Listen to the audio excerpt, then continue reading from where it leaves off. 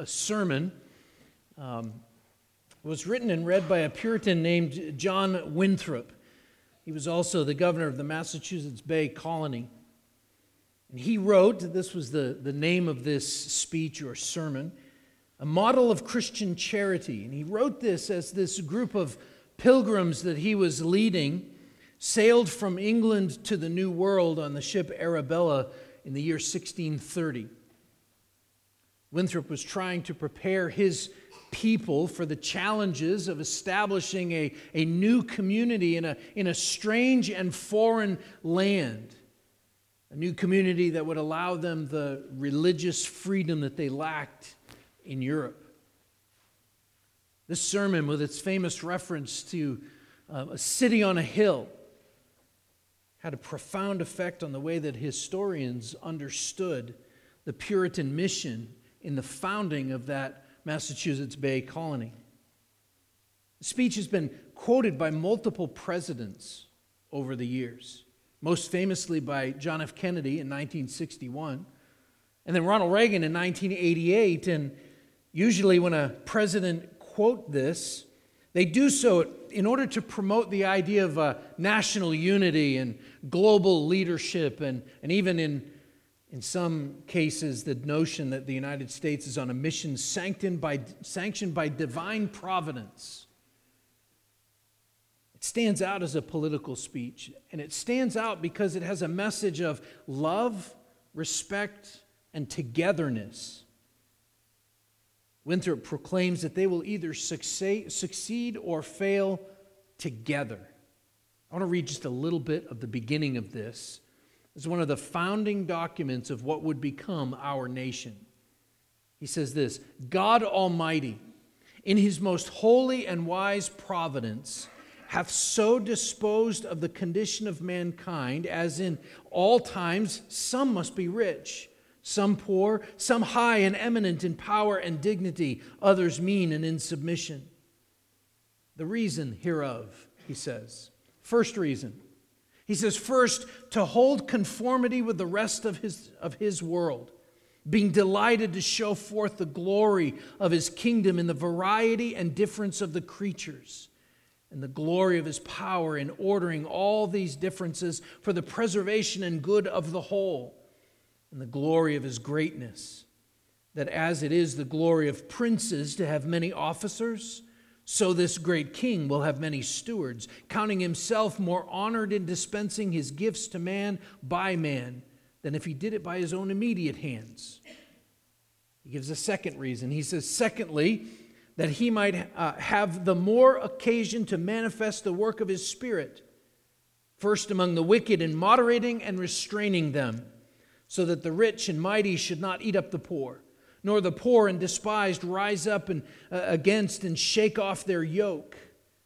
Secondly, in the regenerate, in exercising His graces in them, as in the great ones, their love, mercy, gentleness, temperance, etc., and in the poor and inferior sort, their faith, patience, obedience. Third reason, and this is the one I want you to really hear this morning for today's sermon. The third reason that God has made some rich and some poor, some high and eminent and some low and in submission, he says this: thirdly, that every man might have need of others, and from hence they might be all knit more nearly together in the bonds of brotherly affection. From hence it appears plainly that no man is made more honorable than another, or more wealthy, etc., out of any particular and singular respect to himself, but for the glory of his Creator and the common good of the creature, man. A little bit later he says there are two rules we are to walk towards one another: justice and mercy. And then near the middle of this speech, he gives this amazing paragraph. He says this: the definition which the Scripture gives of love is this: love is the bond of perfection. First, it is a bond or a ligament. Secondly, it makes the work perfect. There's no body, but consists of parts and that which knits these parts together gives the body its perfection. because it makes each part so contiguous with others, as thereby they do mutually participate with each other, both in strength and infirmity, in pleasure and pain. To instance, in the most perfect of all bodies, Christ and his church make one body. The several parts of this body, considered apart before they were united, were as disproportionate and as much disordering as so many contrary qualities or elements. But when Christ comes and by his Spirit and love knits all these parts to himself and to each other, it has become the most perfect and best proportioned body in the world. Christ, by whom all the body being knit together by every joint for the furniture thereof, according to the effectual power which is in the measure of every perfection of parts, a glorious body without spot or wrinkle, the ligaments hereof being Christ, or his love, for Christ is love. So the definition is right, he says. Love is the bond of perfection. So this idea of a people knit together in love, that idea is completely foreign to our world today, especially in the context here of nation building, right? But for churches it is a non-negotiable. In his letter to the Colossians, the Apostle Paul wrote this. He says, "For I want you to know how great a struggle I have for you and for those in Laodicea and for all who have not seen me face to face, that their hearts may be encouraged, being knit together in love, to reach all the fullness of full assurance of understanding and the knowledge of God's mystery, which is Christ, in whom are hidden all the treasures of wisdom and knowledge." Paul desired that the Colossians and the Laodiceans, who had not met him personally, he desired that they would be knit together in love. Knit together, as Winthrop said, in the bonds of brotherly affection. Again, this is a non-negotiable for churches, that we would be knit together in love. In fact, Jesus once said to his disciples in John chapter 13, verses 34 and 35, he says, "A new commandment I give to you, that you love one another. Just as I have loved you, you also are to love one another. By this will all people know that you are my disciples, if you have love for one another." See, not only are Christians commanded to love one another, that love for other believers is to be the evidence of our faith in Christ. In fact, the image that Winthrop painted in that sermon, he pictures the ligaments holding together the parts of the body of Christ. Those ligaments are Christ's love. So our common bond as Christians and members of Redemption Bible Church is love. Not love how the world defines love, which is ever changing. It's completely confusing. In fact, there are millions, I would say, of worldly definitions of love out there. I took a chance and I Googled definition of love, and one random website, lifehack.org, an article entitled "The Top 6 Definitions of Love That Everyone Should Know." Ready? Love is never rushing into relationships. Love is not being jealous. Love is giving yourself a chance. Love is to stop expecting. Love is maintaining privacy. Love is avoiding misunderstandings. None of those statements are definitions of love. They might be characteristics of something, but I would argue that they're not characteristics of love. And in fact, I think with very little effort, probably most of us in here could refute every single one of them with the Scriptures.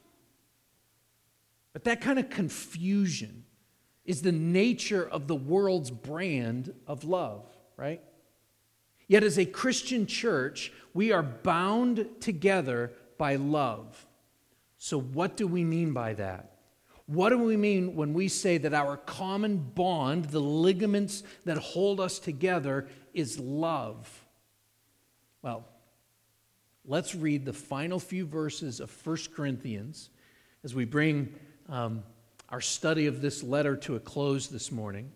And we're going to see this answer unfold here in the pages of Scripture. So 1 Corinthians chapter 16, I'm going to read verses 19 through 24 as we finish this letter. 1 Corinthians 16:19 says this, "The churches of Asia send you greetings. Aquila and Prisca, together with the church in their house, send you hearty greetings in the Lord. All the brothers send you greetings. Greet one another with a holy kiss. I, Paul, write this greeting with my own hand. If anyone has no love for the Lord, let him be accursed. Our Lord, come. The grace of the Lord Jesus be with you. My love be with you all in Christ Jesus. Amen." All right, let's stop and pray here.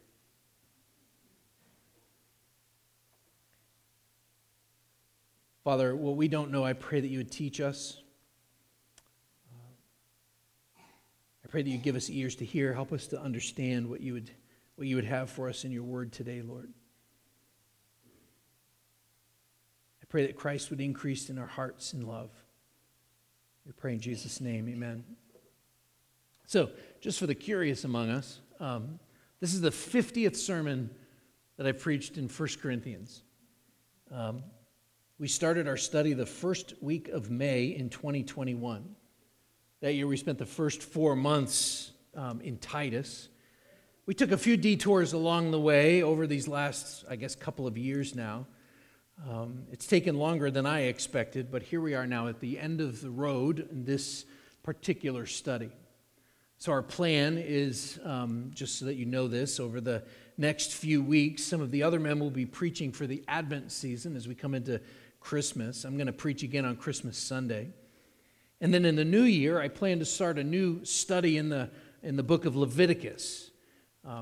This summer when I was in New Hampshire, Chris and I had gone up there and Wes and Natalie too, for kind of a long weekend.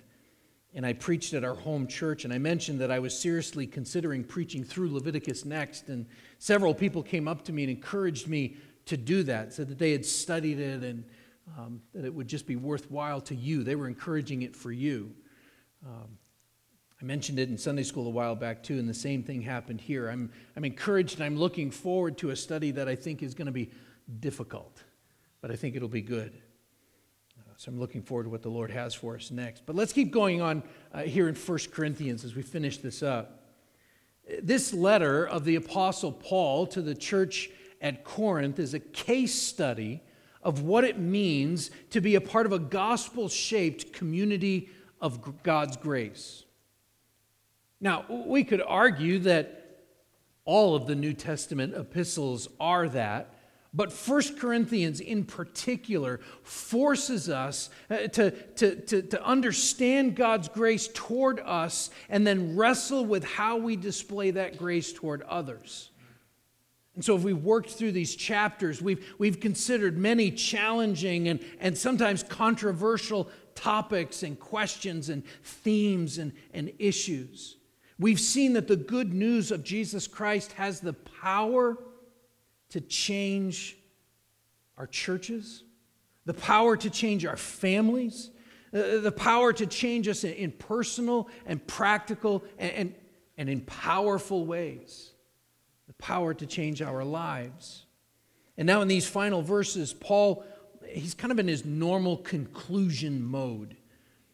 Over the past few weeks as we've looked through this chapter, we heard him lay out his travel plans, as well as those rapid-fire commands that we saw last week, especially delivered to the men. Act like men, right? Well, here now he sends some final greetings, both from himself and from other believers. And as we read these final greetings, we should be reminded of the importance of the ordinary people in ordinary churches, of ordinary genres of literature, and even, dare we say, ordinary letters that God uses as Holy Spirit-inspired Scripture to build up His church throughout the ages. But these people, the Corinthians. Even with their differences, even with the factions that they had developed within the church, even with all of their troubles, they share a common bond, the love of God. In fact, in these final verses, we can see their genuine affection for one another in these greetings.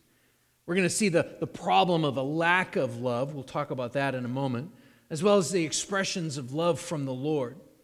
In fact, we're going to see as we unfold this, expressions really of the two greatest commandments, love of God and love of neighbor. I mentioned in passing that this was an ordinary literary genre.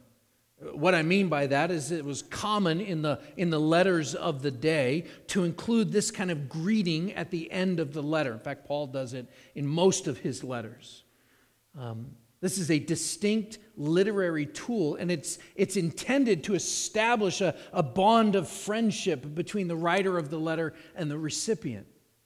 So Paul is writing these things purposefully. And remember, this is a church that is full of division. Even in his closing remarks, Paul is seeking to unify these saints. So let's look at these final greetings. The final greetings. Let me read verses 19 to 21 again. The churches of Asia send you greetings. Aquila and Prisca, together with the church in their house, send you hearty greetings in the Lord. All the brothers send you greetings. Greet one another with a holy kiss. I, Paul, write this greeting with my own hand. So as I said, at first glance, when we first look at this, these seem to be just simple statements of something like, oh, the church says hello, by the way. But this is deeper than that. These greetings, these salutations, they display or they reveal a common bond that we take for granted today. Last year when I was on sabbatical, Chris and I went and visited 6 other churches. And one of the reasons we did so was to work at strengthening this bond between us and them, these other churches. In most cases, or a couple of cases, I reached out to the pastors ahead of time just to let them know that I would be there. And in one place, they asked me to bring a greeting from this church.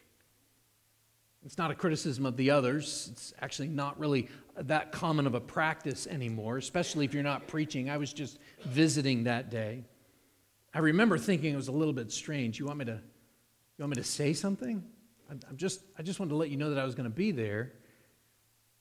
But after studying through this, I think it's actually a very important ministry, connecting the churches. As Christians, we are not alone.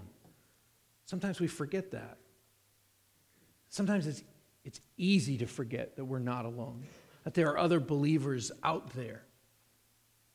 Well, this section of greetings, it can be divided into 4 parts. There are 4 greetings here. And Paul begins with some general greetings from, he says, the churches of Asia. Now look up at verses 8 and 9 real quick. Same chapter, verses 8 and 9, he had said this. He said, "But I will stay in Ephesus until Pentecost, for a wide door of effective work has opened to me, and there are many adversaries." So Paul's writing this letter from the city of Ephesus, which is the capital city of the Roman province of Asia. So when we think of Asia, we think of the continent, right? China and India and so forth. But Asia here is the land, the area that covers what is now Western Turkey.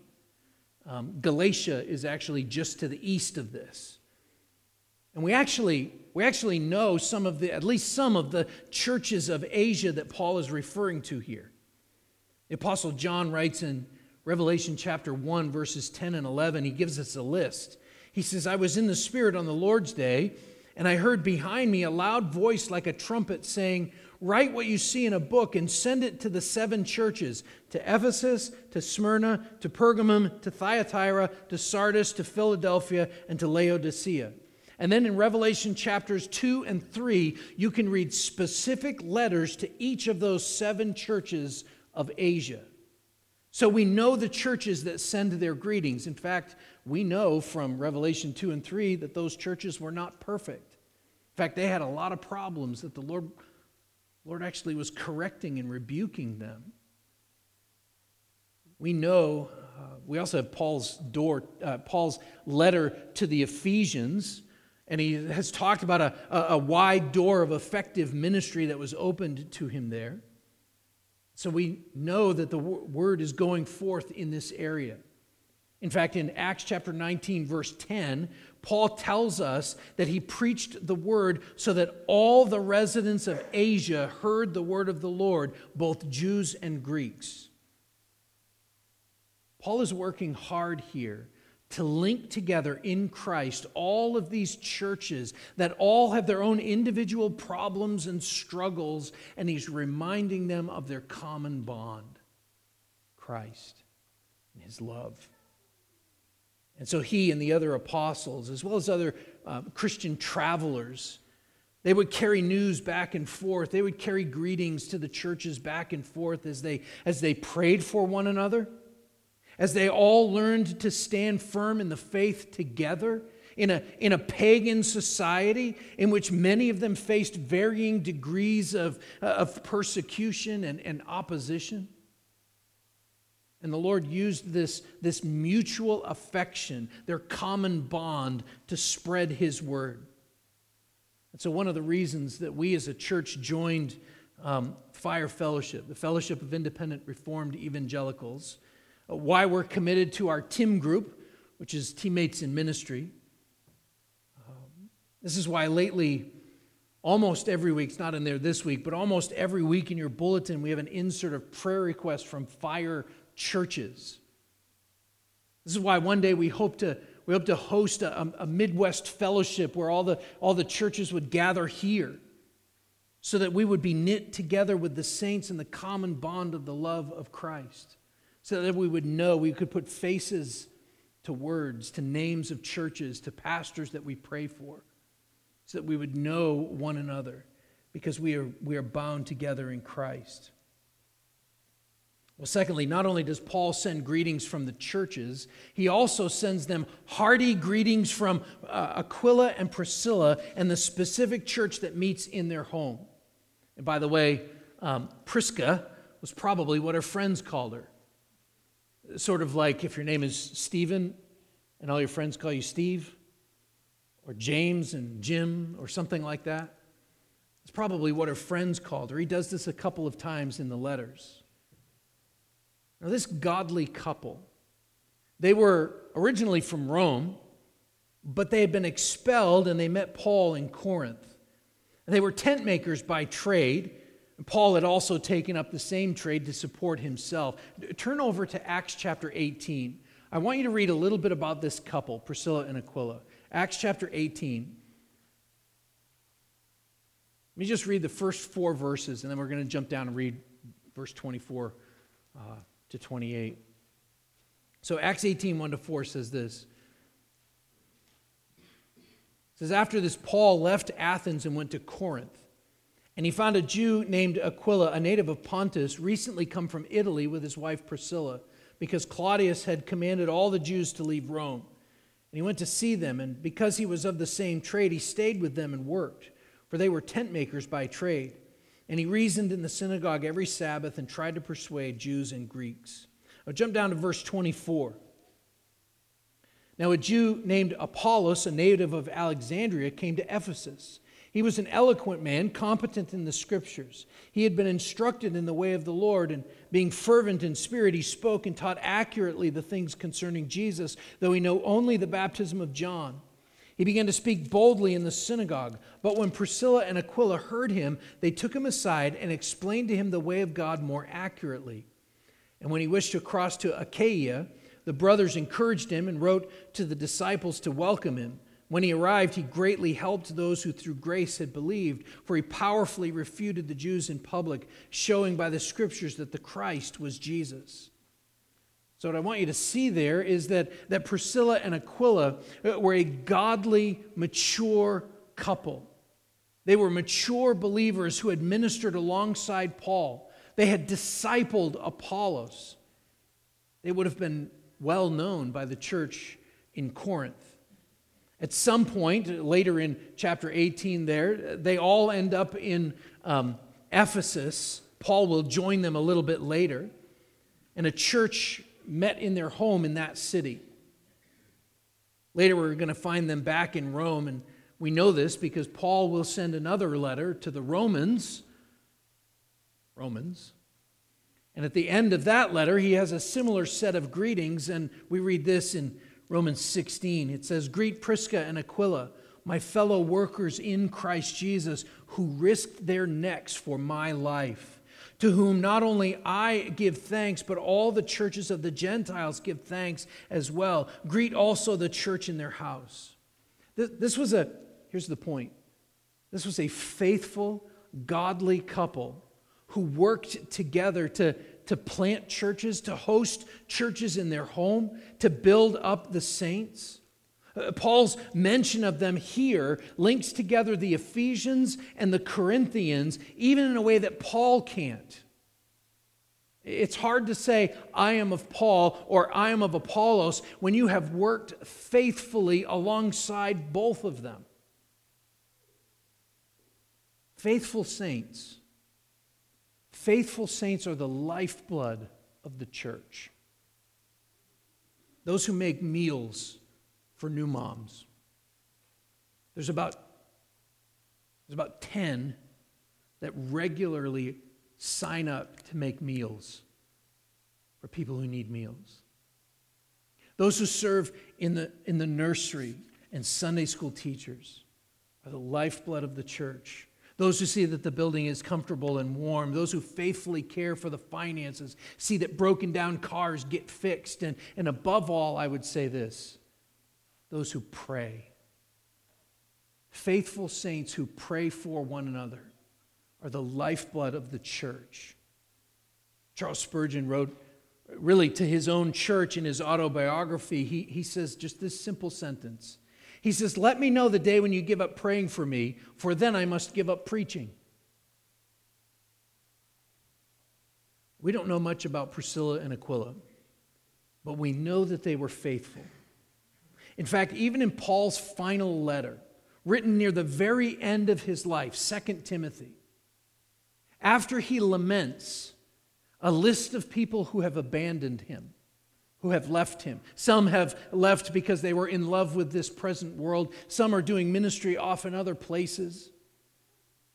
He's essentially alone, and yet Paul sends greetings to this couple again. I cannot stress enough how important faithful saints like Priscilla and Aquila are to the church, to any church.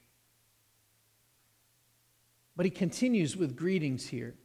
In fact, he sends his greetings from all the brothers.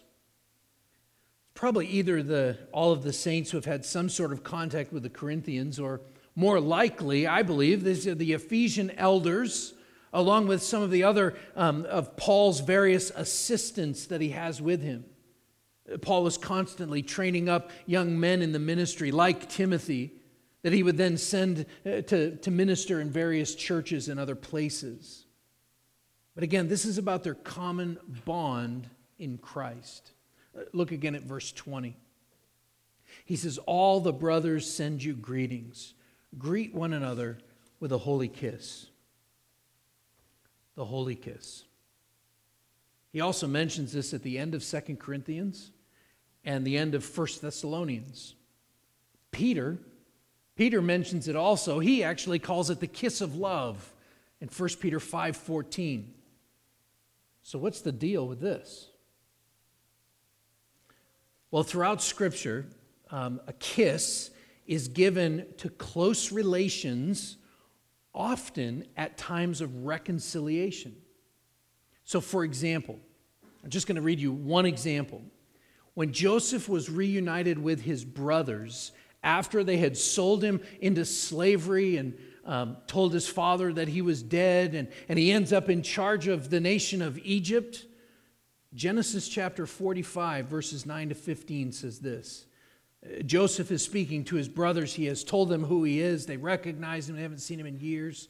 And he says, hurry and go up to my father and say to him, thus says your son Joseph, God has made me Lord of all Egypt. Come down to me, do not tarry. You shall dwell in the land of Goshen, and you shall be near me, you and your children and your children's children, and your flocks and your herds, all that you have. There I will provide for you. For there are yet 5 years of famine to come, so that you and your household and all that you have do not come to poverty. And now your eyes see, and the eyes of my brother Benjamin see that it is my mouth that speaks to you. You must tell my father of all my honor in Egypt and of all that you have seen. Hurry and bring my father down here. Then he fell upon his brother Benjamin's neck and he wept. And Benjamin wept on his neck, and he kissed all his brothers and wept upon them. After that, his brothers talked with him. This reconciliation. They had sold him into slavery. They had told their dad that he was dead, that a wild animal had eaten him. And he forgives them. And they cry together. And they kiss. Most of the time when we see something like this, most of the time it's actually in the book of Genesis, though not always. We see it once among a couple of friends who we could say are closer than brothers, David and Jonathan. A couple of times in the Old Testament, a kiss is given as a sign of honor.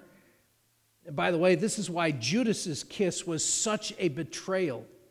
Because in that Middle Eastern culture and time, this was an expression of genuine affection and unity.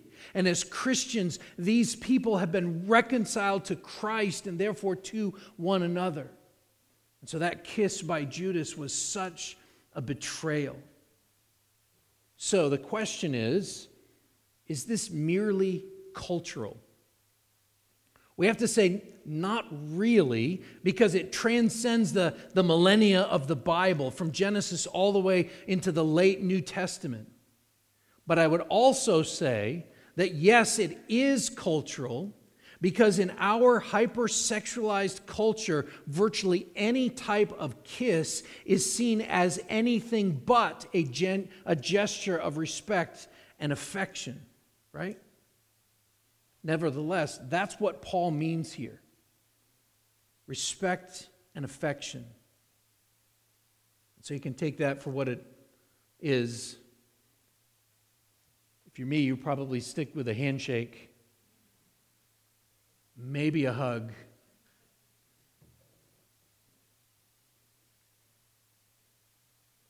But then finally here, Paul greets them with his own handwriting. Again, this is common for the end of Paul's letters.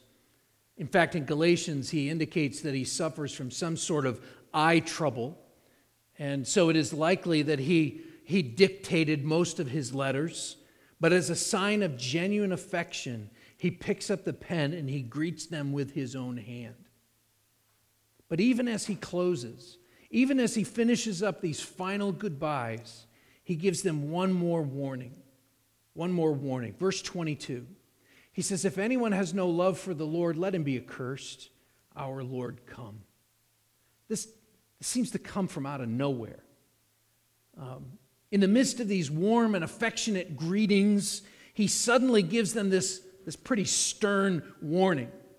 But remember, this closing is about the Christian's common bond, which is best summarized in this word that is finally used right here, love.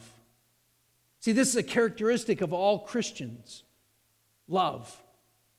The Apostle John says it explicitly in 1 John chapter 4, beginning in verse 7. He says, beloved, let us love one another.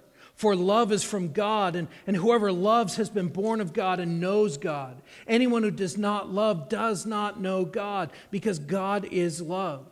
In this, the love of God was made manifest among us, that God sent his only Son into the world so that we might live through him. In this is love, not that we have loved God, but that he loved us and sent his Son to be the propitiation for our sins. Beloved, if God so loved us, we also ought to love one another. For no one has ever seen God. If we love one another, God abides in us, and his love is perfected in us. Down in verse 19, John continues. He says, we love because he first loved us. If anyone says, I love God and hates his brother, he's a liar. For he who does not love his brother whom he has seen cannot love God whom he has not seen. And this commandment we have from him, whoever loves God must also love his brother. These things, I hope that you're catching this. These things are just simply summaries of God's law. What did Jesus say was the most important of all of God's laws? Mark chapter 12, we read it like this. The most important is, Hear, O Israel, the Lord our God, the Lord is one. You shall love the Lord your God with all your heart, with all your soul, with all your mind, with all your strength. And the second is this, you shall love your neighbor as yourself. There's no other commandment greater than these. But remember, that's the law, not the gospel. That's the law, not the gospel. The gospel is that the love of God was made manifest among us, that God sent his only Son into the world so that we might live through him. In this is love, not that we have loved God, but that he loved us and sent his Son to be the propitiation for our sins. He sent his Son to die for our sins. What is the gospel? It's right there in chapter 15, verses 3 and 4.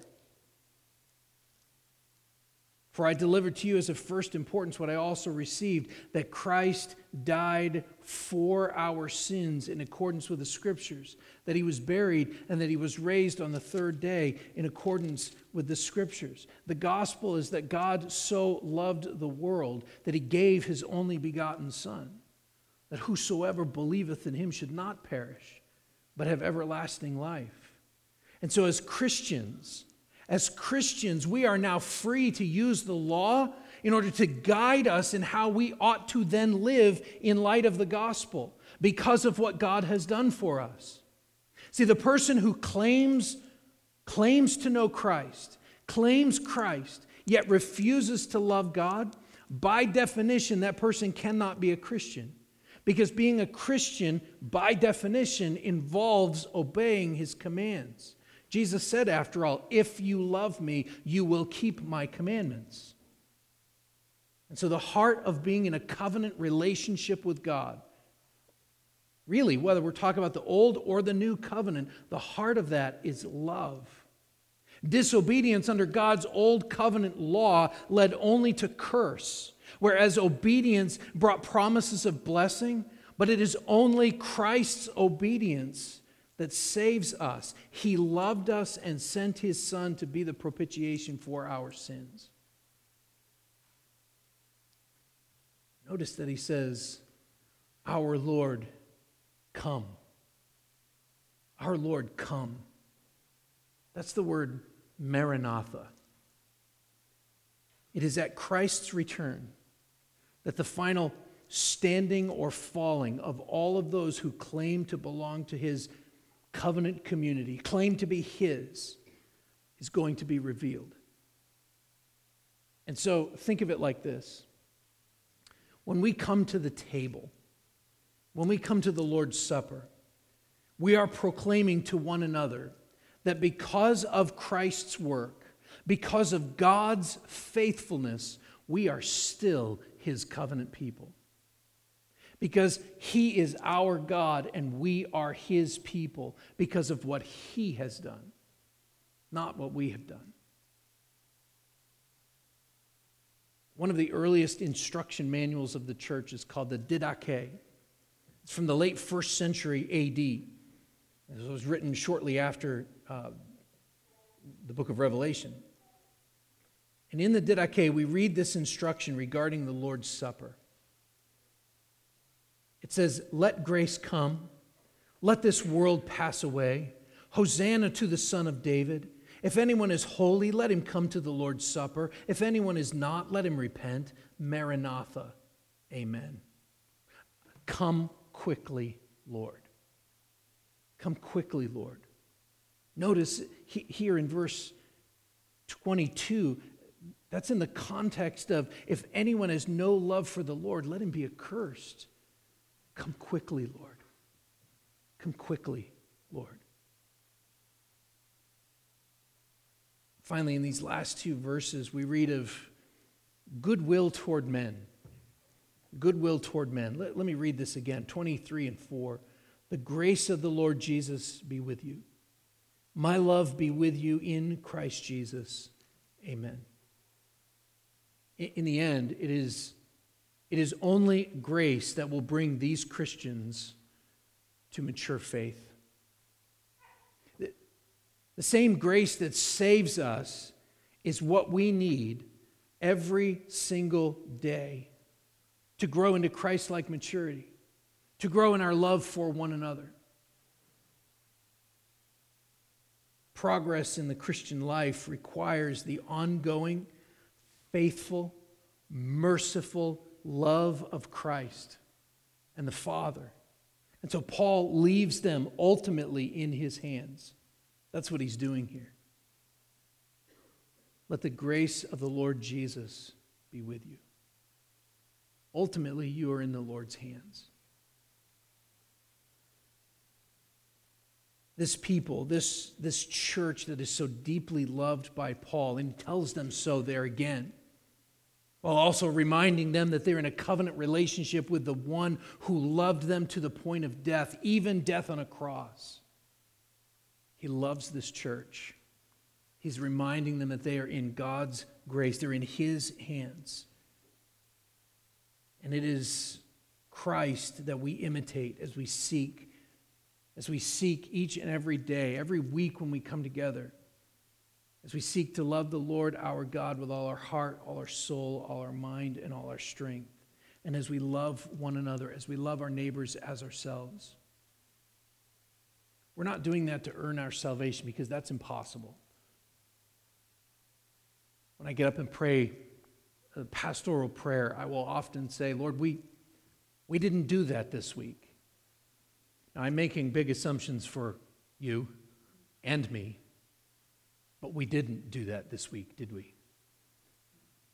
We didn't love the Lord our God with all our heart, soul, mind, and strength, and we didn't love our neighbor as ourselves. But take heart, because Christ did and does. Take heart, because God so loved the world that He sent His only begotten Son, that whosoever believeth in Him should not perish, but have everlasting life. And to those to whom He has granted everlasting life, what does He say? There is therefore now no condemnation for those who are in Christ Jesus. Even though we did not fully keep His law this week, even though we did not love the Lord our God with all our heart, soul, mind, and strength, and love our neighbor as ourselves, even if it was just a little we didn't do that, we did it most of the time, but not all the time.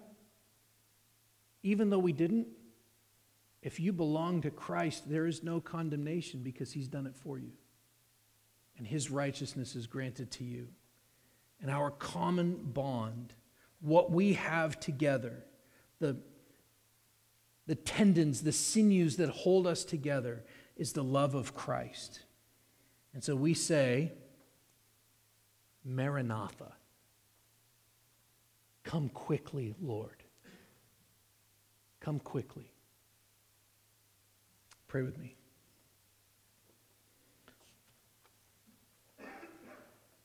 Father, as we've considered over the last couple of years all of the words of this book, the corrections, the encouragement, as we have seen that statement and been reminded, and such were some of you, Lord, we are reminded today that we have been washed. That for all of those here who have trusted in Christ for salvation, we have been set apart, sanctified, made clean by the blood of Christ. That we have been granted repentance and faith and salvation that only can come from Christ.